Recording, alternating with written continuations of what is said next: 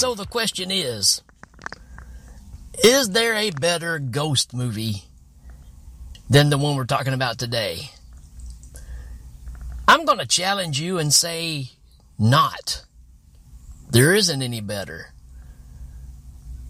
People may argue with me on this, but wow, what a film. I've been such a fan of The Changeling from an early age, and it still impresses me when I watch it. This is Rick again from Dr. Movie, doing little short episodes, talking about my favorite movies, and checking out some new stuff along the way as well. Hopefully you're enjoying the show. And again, if you have recommendations of movies you want me to check out or do a review on, feel free to tell me, and I'm sure I'll do it. No price involved. No Patreon. I'm just doing this because I wanna. Anyways, back to the case. The Changeling is such a one-off movie. It came out in 1980. And the magic of this movie is there's obviously no CGI. It's 1980. Very little effects at all. There's no real jump scares. There's no grotesque floating ghost going on. This is just excellent storytelling. And part of that reason is because the director, Peter Medak, doesn't have a track record of doing horror movies. Sure, he kind of kicked in some later on, I guess, to make money. That's right. The same guy that brought you Species 2, or at least he directed it, directed The Changeling. And if you look back at his filmography of what he's done, very little horror stuff at all. And there's something about that aspect. I can think of several examples, and you probably can too, of directors that, you know, horror is not really their genre that they really dive into, but they kind of make these movies that stand the test of time in a genre that, you know, they just dabble in from time to time. That's totally the case here. The way this movie is shot, it's so atmospheric. You take away a lot of the normal tropes that we see in a movie like this, such as the big, scary, spooky, rundown house with the deteriorating walls and stuff like that. Sure, there's a huge, scary-looking mansion house in this, but it's not run down, even though it's been empty for 40, 50 years. The inside is still very well kept. The outside obviously needs some trimming, got some vines growing up around stuff, things like that. The house has a character to it, no doubt about it. But it's not your typical horror movie that we normally see where the walls are basically black and gray and crap running down them and stuff like that. All the CGI stuff we're used to now. I love the fact that this house is preserved. And even in the movie, they talk about it being used for either a library or, you know, an art house, an art gallery, some kind of historic, you know, function with this house. I'm also going to mention what really makes this movie. Not only is the house great and the direction on point, but you got the one and only George C. Scott. Now, George C. Scott, very, very, very possibly my favorite actor of all time. I love anything he's in, and he is so believable in this movie. And I think that's just what I love about him. No matter what he's in, he knows how to sell it. And this one, to me, is the ultimate George C. Scott movie. Now, I know he's won Oscars for performing in Patton and all these other things, which are great, don't get me wrong. But to me, the character he plays in this movie, so relatable, so realistic, it hits the heartstrings. To give you a little backstory of the movie, if you haven't seen it, I'm going to go ahead and tell you, if you haven't seen it, you need to fix that. It is just a phenomenal movie. Will it scare you? Maybe not. Will it keep you on edge? To a certain degree. It's not a jump scare fest. It is a 70s slow burn, but a great story with a great payoff. And you're just digging through this. It has a very Italian feel to it as far as how things are revealed and how it moves along. But again, George C. Scott's character has gone through every grown-up's nightmare. The opening of this movie is just crushing, and I don't want to really give it away, but it really sets up everything that kind of follows from that point on. Just devastating. So I'll go ahead and warn you about that it's, it's not gory. You don't see anything, but it's devastating. And so he's trying to get on with his life. He's a musician, composer, also teaches music class at colleges. So he's well established, trying to get his life back in order after this traumatic incident. And he's trying to relocate. And a friend of his says, hey, I know somebody that knows some old buildings that maybe you can just go spend time on the piano and, get your groove back, basically, is what's going on. So he moves into this house, and every night, or is it every morning, 6 o'clock in the morning, he starts hearing this banging throughout the entire house. It's booming, super loud, echoes through the whole house. And then it just stops.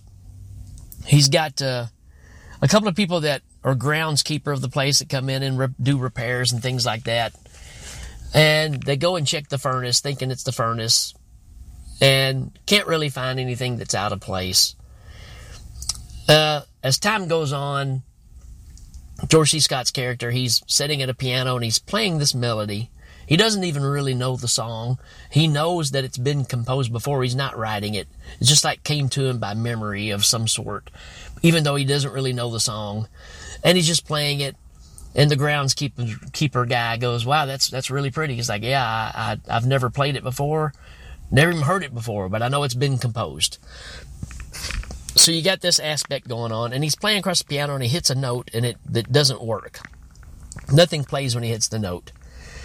And he walks away from the piano, and later on, the note plays itself, letting you know there's something in the house.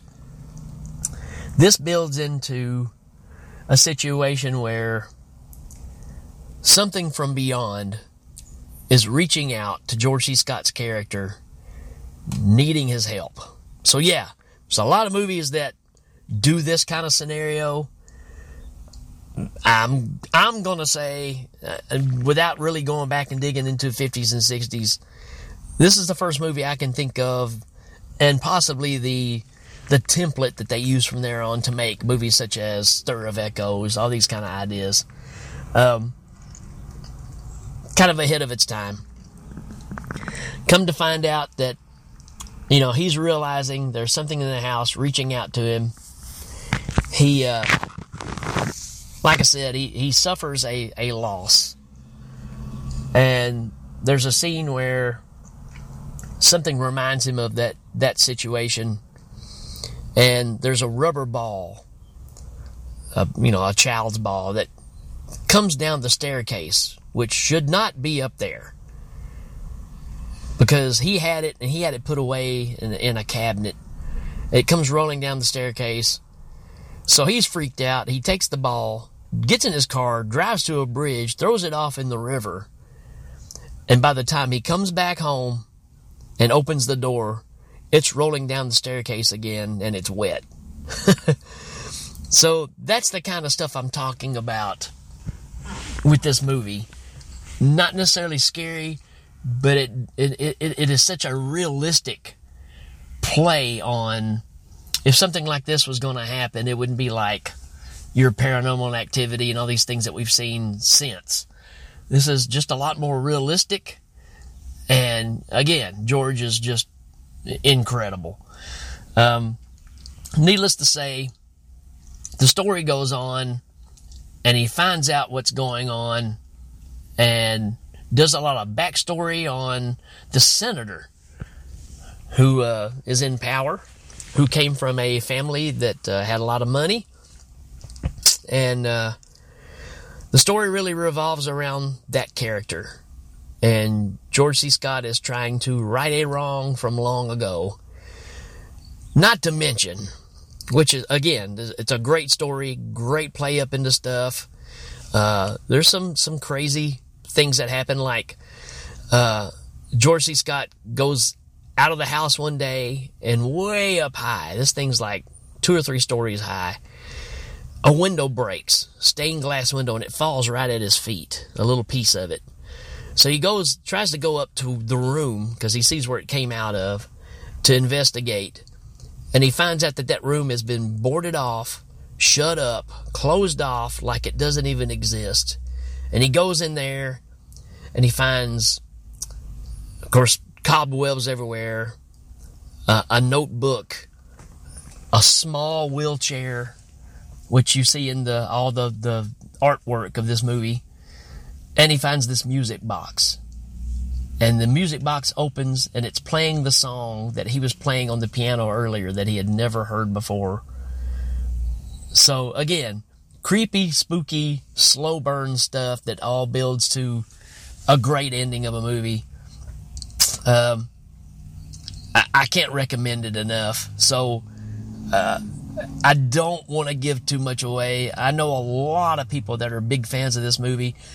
And if you are, share that with me. If you love this movie and you want to talk about it, you know where I'm at on Facebook and everything else. Just reach out. Gladly would love to talk about this movie. But for all of you that have not seen it, again, I can't think of a better ghost story, even if you want to call it a ghost revenge story, than this one, and the way it's shot. Great crane shots that are done. Fantastic claustrophobic camera movements through the house. Very gliding, very Argento-ish when you think about it. Maybe even Bava to a certain degree. So fluid. Great storytelling. Oh, the seance scene. He actually brings in a medium to try to figure out what's going on. The greatest seance scene of all time in any movie. And there's a huge payoff to it, too, because George C. Scott decides he's going to record the whole thing on audio tape. And after the seance is done, he goes back and listens. You start getting a lot more clues of what's going on that couldn't be heard by human ears. Again, amazing, spooky, classy. That's this movie. That's The Changeling. Can't recommend it enough. So, if you will, check this one out. I am never disappointed in this movie, not one bit. So, take the time when you got time when you can just sit down and watch a good movie, not be distracted, turn off the lights, sit there and just get pulled into this movie. It's also on Tubi, which kind of sucks because you got commercials you have to go through. But all that being said, I just don't think you can beat this movie. It's one of my all-time favorites. It's even hard to classify it as a horror movie. It does have elements to it, but this is really about the psyche of somebody that's going through something traumatic, and the whole reasoning of the spirit from beyond reaching out is because there's a compatible story between what happened to George C. Scott and what has happened in the rest of this story. Fascinating movie. Absolutely love it. And you should too. So, with that being said, go check it out as fast as you can. Till then, folks, we will check you later.